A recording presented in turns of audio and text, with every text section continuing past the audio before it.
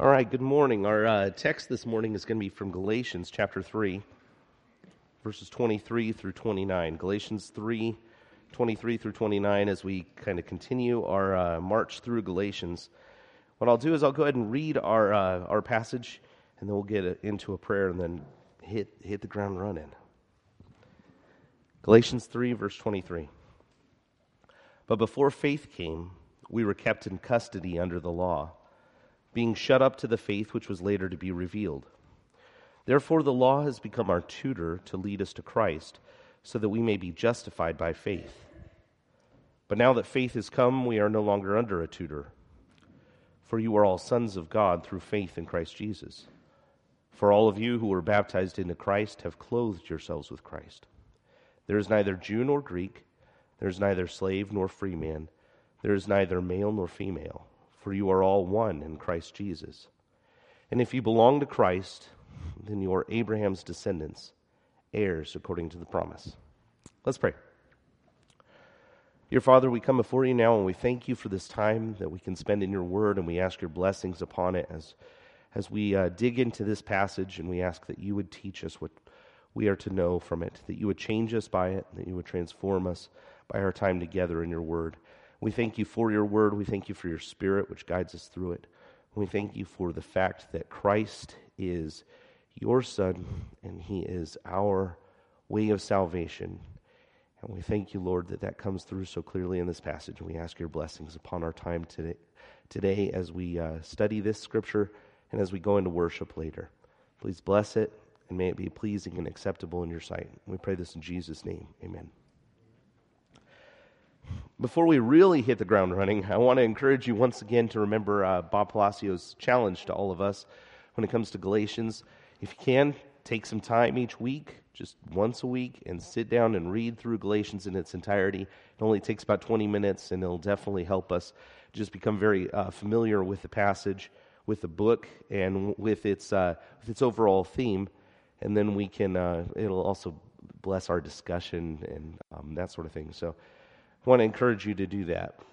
I'd also like to give a very brief review of what we've looked at in Galatians so far before we get to the passage in Galatians chapter 3. I want to make it as brief a summary as possible of the 3 chapters that we've gotten through so far.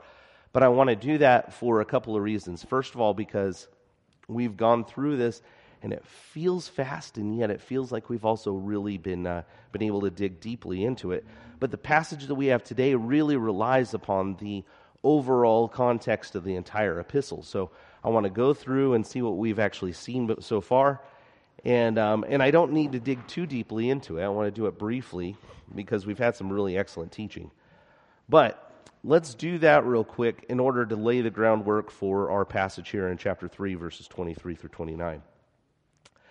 You'll remember that this book starts out in Galatians 1, verses 1 through 5, by giving a rather odd greeting by Pauline standards.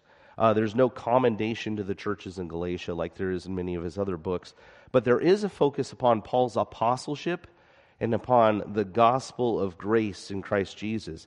And these are 2 of the themes which actually fight the Judaizing teaching about which Paul is actually writing the epistle. And then Paul unloads both barrels of his bold and bodacious blunderbuss by telling the Galatians that they had fallen prey to heretical teaching. He does that in Galatians chapter 1, verses 6 through 10. And he tells them that the gospel that they had heard from the Judaizers was not really a gospel at all. It was man-made. It was not from God. And then he goes on in chapter 1, verses 11 through 24. He tells of his apostleship, his call to apostleship. And he takes great pains to show that it came directly from God. Remember, he was on the road to Damascus to persecute Christians, not to become one. He points that out. And then he also says that he never sought the approval of the other apostles in order to take on this mantle, but rather he went right to work, telling of the gospel to those around him because it came straight from Christ. He then picks up in chapter 2, verses 1 through 10, by stating that there has been a lot of hypocrisy among the Jews in regard to the Gentile believers. And he even points out in 11 through 14 that Peter had fallen into this hypocrisy. But in each of those cases, Paul actually has confronted those people in order to establish unity within the body of Christ, unity between Jew and Gentile, and to kind of get rid of this hypocrisy. This confrontation that he talks about in Galatians 2:11 through 14 with Peter, he then follows that up in verses 15 through 21 with a great statement on the fact that a man is not justified by works of the law, right? He's not justified by works of the law. No man can be justified by the works of the law. And instead, people can only be justified by Christ. So then Paul gives this wonderful statement in chapter 2 and verse 20, and it's one that we're well familiar with, right? I have been crucified with Christ, and it is no longer I who live, but Christ who lives in me, right? From there, Paul launches into calling the Galatians foolish for assuming that which they had received by hearing with faith, that's chapter 3, verse 2, could be perfected by the flesh in keeping the law. After all, Paul argues in chapter 3, verses 6 and 7, even Abraham believed God, and it was reckoned to him as righteousness, right? And that was pre-law. It was even pre-circumcision, right? So that what we have is we are all saved in the same way by faith in Christ Jesus, and it's counted to us as righteousness. A couple of weeks ago then, we looked in chapter 3, verses 10 through 14 at how the law brings with it a curse. And then last week we saw how the promise of God to Abraham is not changed, nor is it made through the law, but rather through Christ, so that the law's purpose was to shut up everyone under sin. That's actually in 3:22 and then also in our passage today. Shut up under sin until the promise was revealed by faith in Jesus Christ. And that brings us to our passage again. So let's reread it, but let's start in verse 22 instead. Verse 22 of chapter 3. But the Scripture has shut up everyone under sin, so that the promise by faith in Jesus Christ might be given to those who believe. But before faith came, we were kept in custody under the law, being shut up to the faith which was later to be revealed. Therefore the law has become our tutor to lead us to Christ, so that we may be justified by faith. But now that faith has come, we are no longer under a tutor, for you are all sons of God through faith in Christ Jesus. For all of you who are baptized into Christ have clothed yourselves with Christ. There is neither Jew nor Greek, neither slave nor free man. There is neither male nor female, for you are all one in Christ Jesus. And if you belong to Christ, then you are Abraham's descendants, heirs according to the promise. And what we see in this passage is actually two separate metaphors, and I want to get deeply into these in a minute.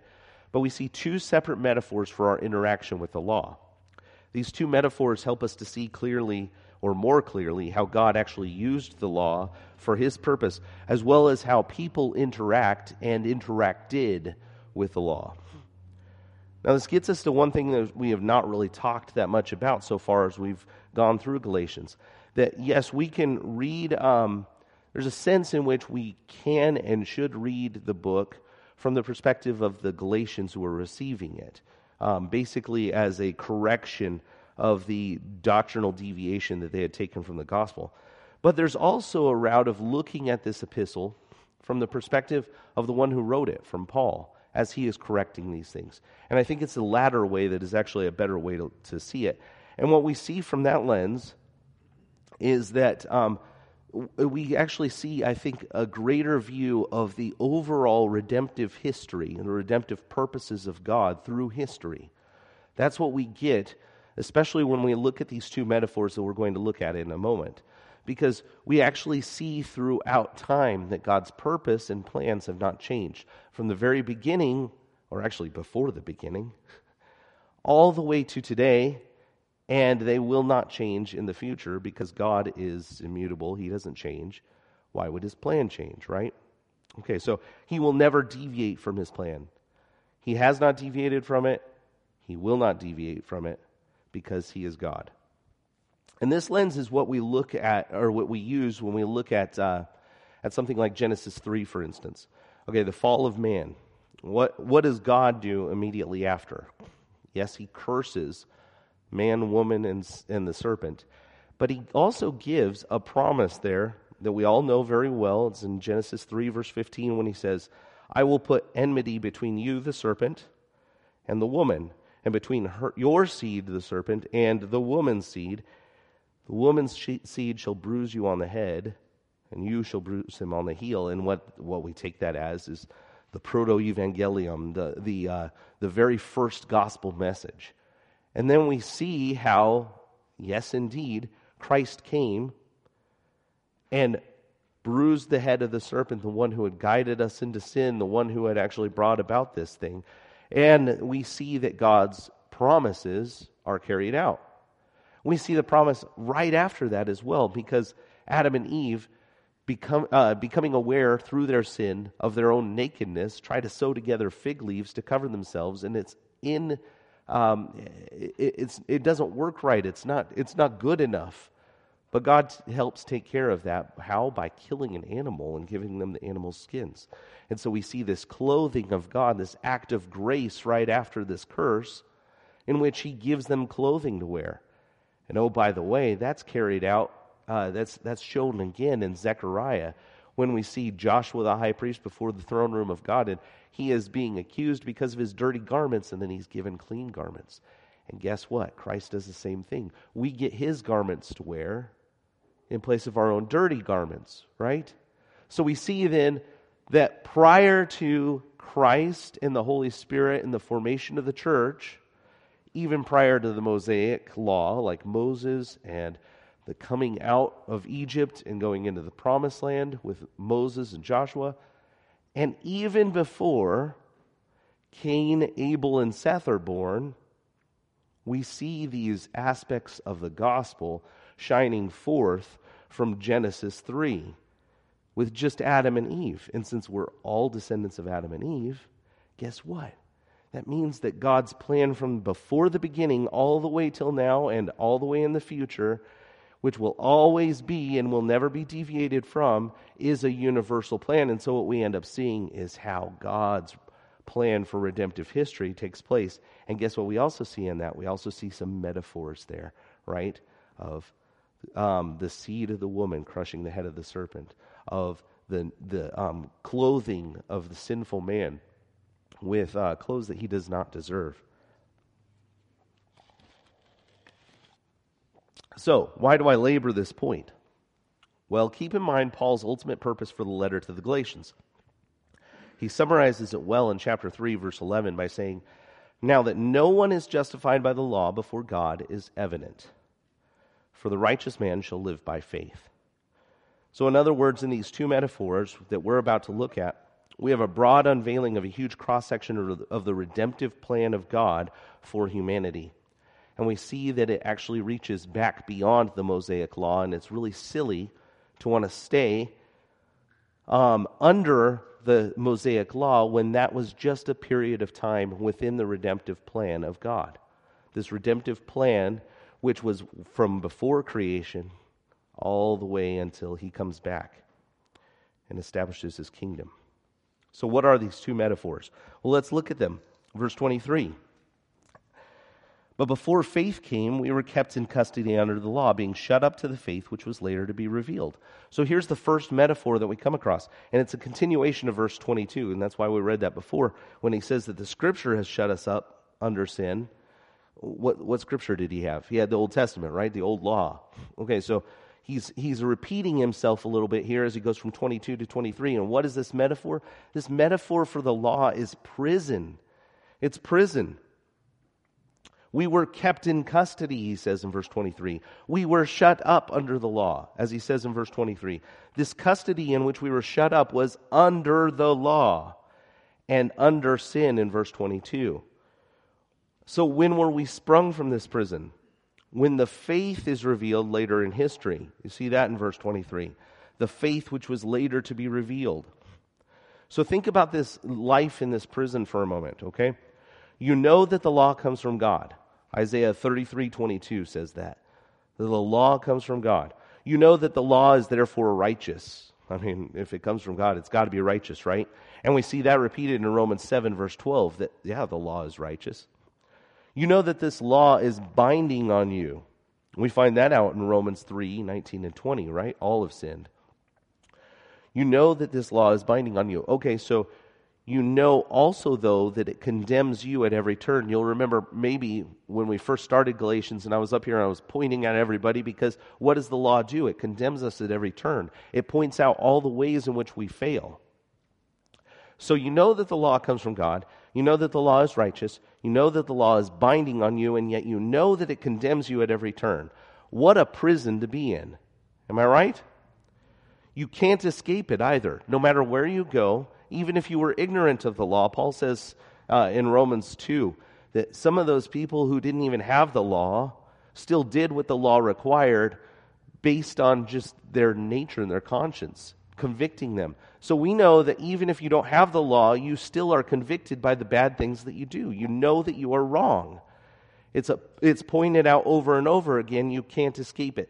These walls and the bars of this prison are so thick and so strong that even if you were given several hundred lifetimes, you couldn't dig your way out of it. Smuggle a spoon from next time they give you some food and try and dig your way out between the mortar of the stones. No, it would take you several hundred lifetimes to get out of this. And guess what? We've been given several hundred lifetimes as humanity in this redemptive purpose through history, and we can't find a way out. There is no escape. It's hopeless. Until what?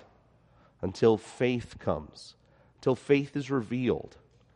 That's revealed in Christ.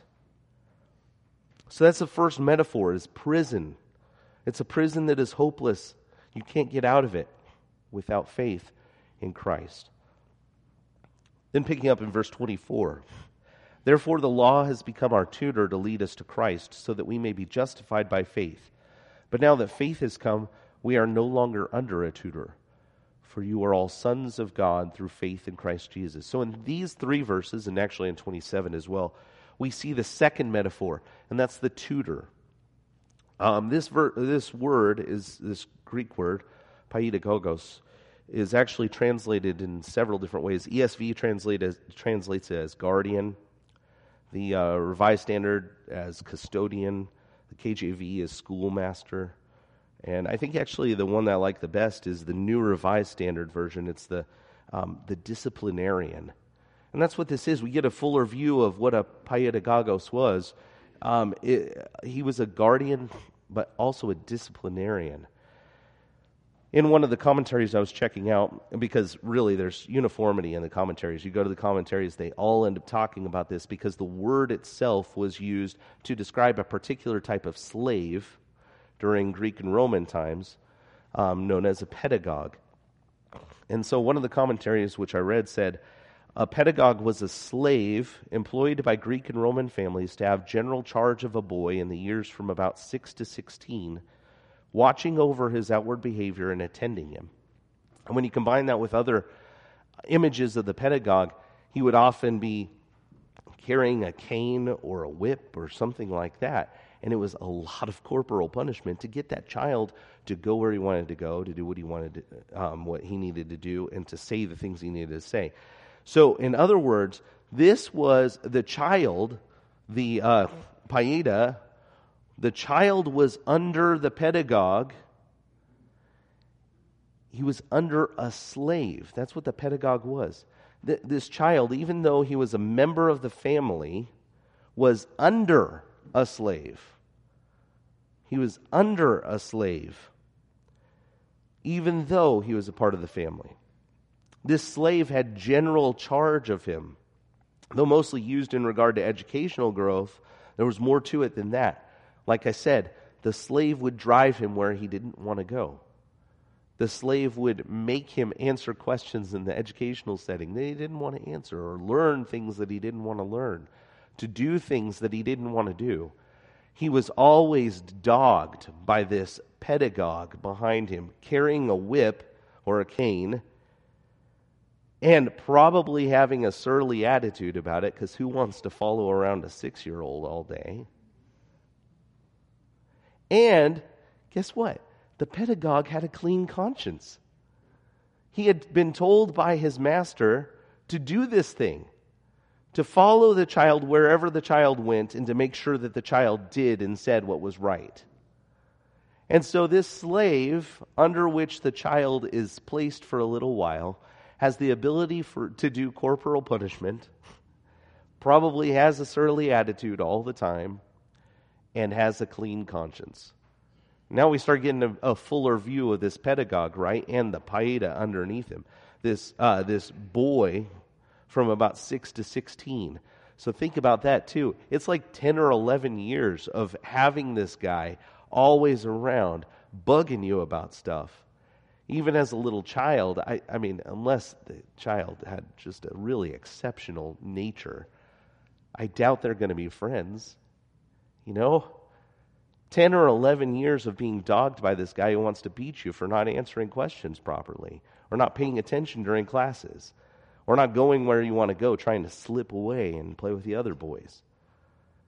10 or 11 years of it. Can you imagine the freedom and the joy then of the day when you came of age? Can you imagine that? That'd be amazing. In fact, let's flash forward for a second into Galatians chapter 4, verses 1 and 2. And I don't want to take this from Clark, who I think teaches next week. But I do want to point out, because this is a continuation of the thought. He says, "Now I say, as long as the heir is a child, he does not differ at all from a slave, although he is owner of everything." That's exactly what I was talking about, right? He doesn't differ from a slave. He's under a slave, although he is owner of everything. But he is under guardians and managers until the date set by the Father. And that's something I think we really have to throw out there and emphasize. Until the date set by the Father. What does that mean to us for our passage? It means that the date is not determined by the pedagogue or the child. Probably both of them would like to cancel the whole thing early on, right? But no, it's set by the Father. As we see in verse 26, God is our Father and we are His sons. How? Also verse 26, through faith. Through faith we become sons. In our passage, the Father chooses when the time for faith has come. That's verse 25, and then we see that also mirrored in Galatians 4, verse 2. And what is this faith in? Once again, Christ Jesus. You see how Paul is kind of repeating himself, but you know what? That's good, because he needs to repeat himself. He needs to drive this point home. And so we see in this second metaphor, man, the joy of coming of age, of coming of maturity. How does this maturity come? By faith. In whom? In Christ. And that's where we get to verse 27. Verse 27 says, "For all of you who were baptized into Christ have clothed yourselves with Christ." And this is kind of the closure of the metaphor, because think about this. Think about this clothing of ourselves with Christ. When the paideia, I've been saying it wrong, paideia, isn't that like actually an Italian dessert or something? Yeah, paideia, wrong. Paideia. That's the Greek and that's the child, okay?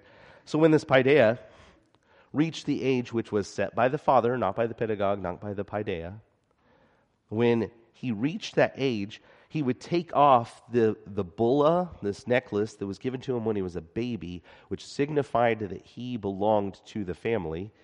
And he would also take off the toga that he had worn since childhood, which had a crimson border all around it, and which signified that he was still a child. And instead, what he would do is put on a new, pure white toga, signifying his coming of age, this maturity. Okay, so this pure white toga. And then, in triumph almost, he would be walked to the center of the city, where his name would be placed on the rolls, the civil rolls, as a newly minted man and citizen of the city of an empire. Can you imagine how proud that young man would be? To take off the symbols of childhood and to put on the symbols of maturity. And that's actually what we're getting here in chapter 3, verse 27. He references baptism as a way of clothing ourselves with Christ. He closes out then this period of being a paideia under a pedagogue. He closes it out by saying, you were baptized, you're putting on the pure white garment of manhood, you are growing into maturity. That's what he's pointing out. And so now that Christ has come, now that faith has come at the right time, the time that God chose as our Father, now we see the maturity take place. Isn't that awesome? Now, I think we need to notice something very important here. Now, I grew up in a Christian denomination which actually taught baptismal regeneration, and this was one of their favorite verses. Their other proof texts were, things like Matthew 28:19 and 20, Mark 16:16, Acts 2:38, Acts 22:16, Romans 6:1 through 11, Colossians 2:12, and 1 Peter 3:21. But this was one of the ones that they always went to. And what's ironic about it is that their point with this passage, or with this verse, taken out of context, is exactly the opposite of what Paul's is. Because we see actually how Paul is trying to make his argument. So they would say something along the lines of, see, you clothe yourselves with Christ when you are baptized, and you can't go to heaven if you're outside of Christ. So be baptized. Okay, yeah, I got that. Yeah, certainly. And that's true in that we clothe ourselves with Christ in being baptized. That's what Paul is saying here. But this argument is completely backwards in that Paul, in using the metaphor of the pedagogue and the child, is showing that the power rests with God. Right? The power rests with God and his appointed disciplinarian for a time, and that timing rests on God's decision, and it's all carried out by God's Son's work to make us fellow heirs with Christ, as he puts it in Romans 8:17. Furthermore, Paul is stating that the action of being baptized with Christ is a ceremony which is done to a person, not by a person. The old childish, under the discipline of the law student is done away with, and the new mature, free man is made heir of the Father. By what? By faith in Christ Jesus, verse 26. This is important for a number of reasons, okay? The reason I harp on this is for several reasons. Here are a few, okay? First of all, because this is exactly what I was talking about way back in chapter 1, verses 1 through 5, when I said that anytime you make the gospel into the gospel of Jesus plus something else, then you automatically make Christ inferior to the plus something else. Anytime you add something to him, you subordinate him to it. And that's not really a gospel at all, is it? Galatians 1:7. That's Paul's whole point there at the beginning. A second reason is because the idea of an element of earth holding within itself a power to save is to confine God to the things that he's created. So water, though it's necessary for life, and though it quenches our thirst, and it cleanses us of the filth of living, though it's beautiful to watch and to listen to, though it's powerful and vibrant and tide and current, water is still nothing without the God who made it and keeps it all flowing, right? And then third, because, and this is I think the most important one, because the power is not in the metaphor. The power is in the metaphor, or what the metaphor signifies. In fact, I'm going to even pound on the lectern. I wish it was louder there. The power is not in the metaphor. The power is in what the metaphor signifies. Right? Amen? Amen. Think about Noah's Ark. In Noah's Ark, yes, 8 people were saved from the wrath of God and the flood waters, right? But it's nothing compared to our true ark. 1 Peter 3:21, right? Think of the ladder of which Jacob dreamt. Yes, angels ascended and descended on this ladder and connected heaven and earth. But guess what?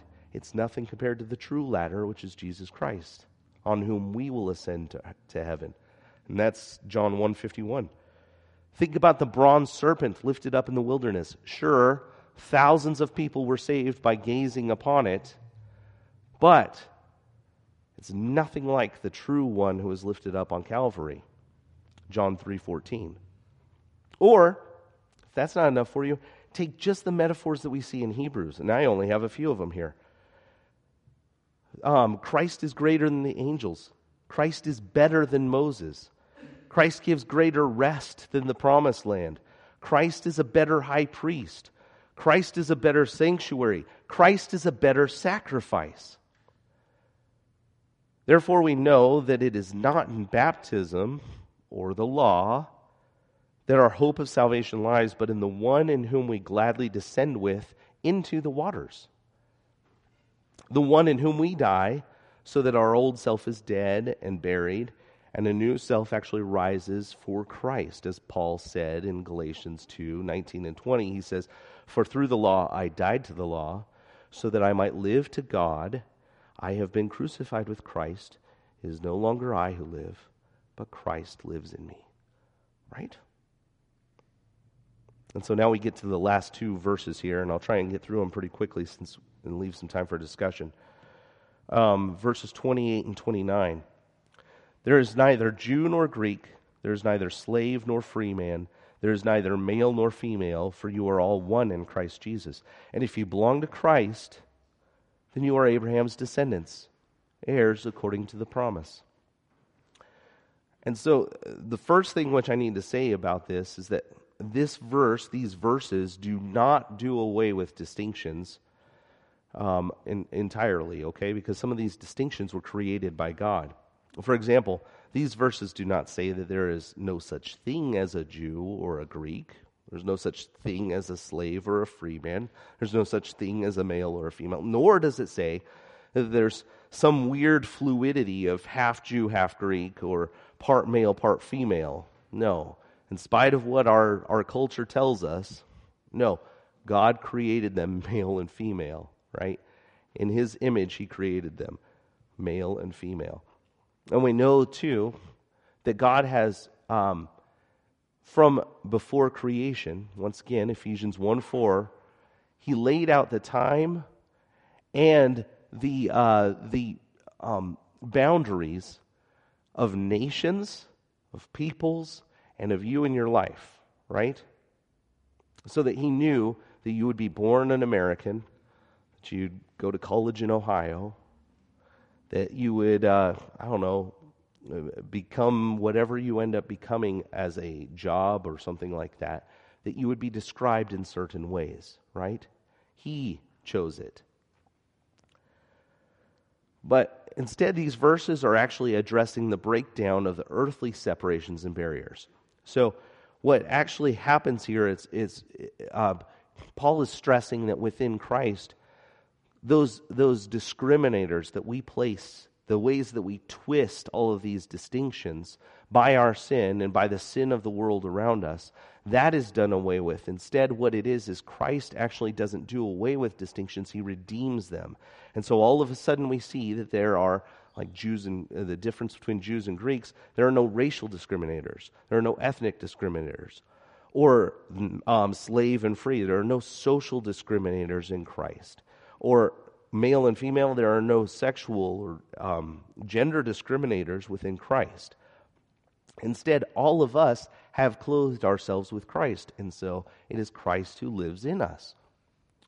This is all summarized, too, through our final verse, that all who belong to Christ, then, are heirs according to the promise and Abraham's descendants. So in other words, and in fact we'll get into this in a second, we see that there is a new categorization in which the heirs of God, the Father, those who are the paideia who became mature and put on Christ, they end up being put into this category where they are actually heirs of the promise that was given to Abraham prior to the Mosaic law, right?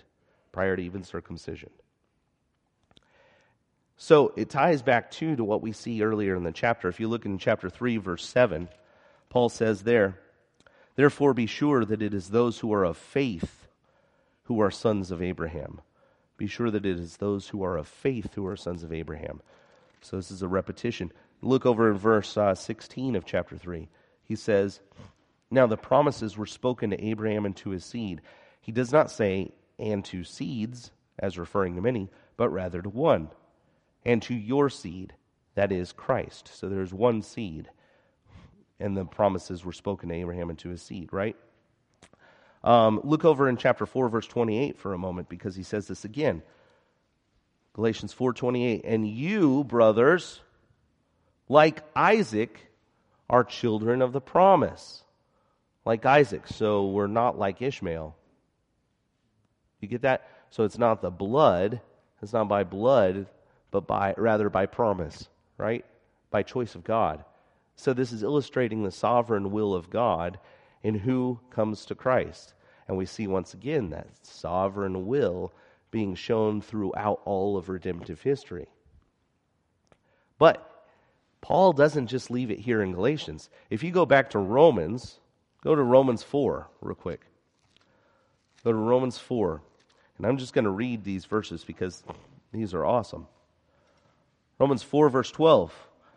He says, and the father, or Abraham, is the father of circumcision to those who not only are of the circumcision, but who also follow in the steps of the faith of our father Abraham, which he had while uncircumcised. So Paul here is making the argument that we are sons of Abraham, whether we are circumcised or not. But what he's pointing out is that we are all sons of Abraham through faith. Same point that he's making against the law.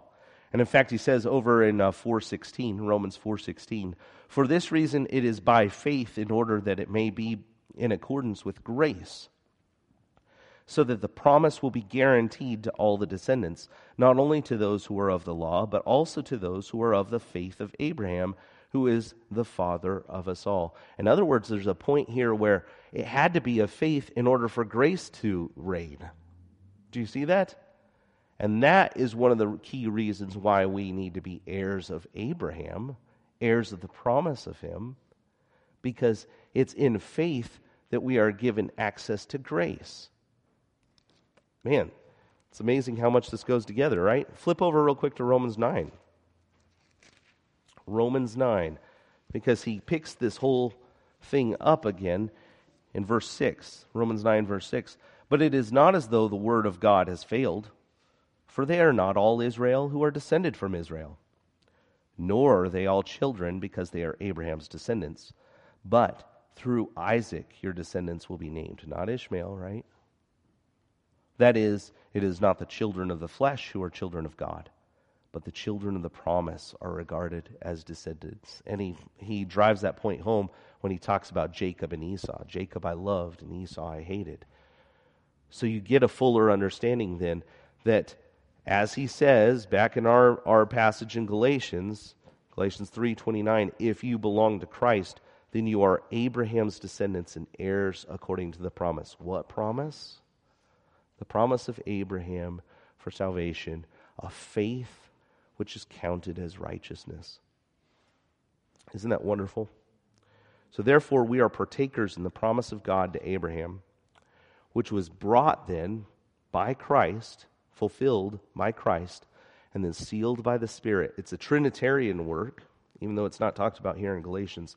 It is a Trinitarian work on our behalf, which undoes all of the worldly elements of boastfulness and pride. Those elements being, glorying in being a Jew or a Greek, glorying in being a slave or a free man, glorying in being a male or a female. All of these things that we twist in our own culture and in our own society to make it seem like we're awesome. No, there's nothing that does that. You might try to boast in the law. You might try to boast in baptism. Boast in your Jewishness, Greekness, slaveness, freeness, maleness, femaleness. It doesn't matter because all of it is done away with, or all of it is redeemed in Christ Jesus. Let's turn real quick. I just want to close with this one verse because I love this when we're talking about boasting.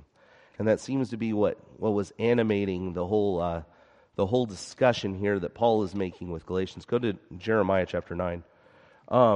Because what he says, what Paul is talking about there, and the reason why he ends up talking about the unity based on breaking down these distinctions or redeeming them in 28 and 29, is because the Judaizers were boasting in the law. They were boasting in their keeping of the law. They were boasting in their circumcision. They were boasting in who they were. But what does God say through Jeremiah? few hundred years before Christ came, before faith came, to set us free from the prison, free from the pedagogue. He says in verse 23, Jeremiah 9:23, "Thus says the Lord, let not a wise man boast of his wisdom. Let not the mighty man boast of his might. Let not a rich man boast of his riches. But let him who boasts boast of this, that he understands and knows me, that I am the Lord, who exercises loving kindness, justice, and righteousness on earth. For I delight in these things, declares the Lord. The law brought only condemnation. The law brings only a prison. The law carries around a cane and dogs your steps, beating you until you do what you're supposed to do. Go where you don't want to go. Do the things that you don't want to do. Until faith comes. Until Christ comes and redeems it all. Isn't that awesome? What a wonderful thing. And we see it all in these wonderful metaphors that are throughout Scripture and that we found here, and that God has always had a plan. Can't you rest easy in knowing that God has a plan and He's not going to deviate from it? What a wonderful thing. Let's pray and then we'll go to our discussion groups. Father in heaven, we come before you now and we thank you for this passage of Scripture. We thank you for the hope that we find in it. We thank you for the freedom that comes by faith in Christ Jesus, that we are truly saved by grace alone, through faith alone, in Christ alone. And that, Lord, you hold the keys to not only the timing in all of redemptive history, but also the timing in our lives.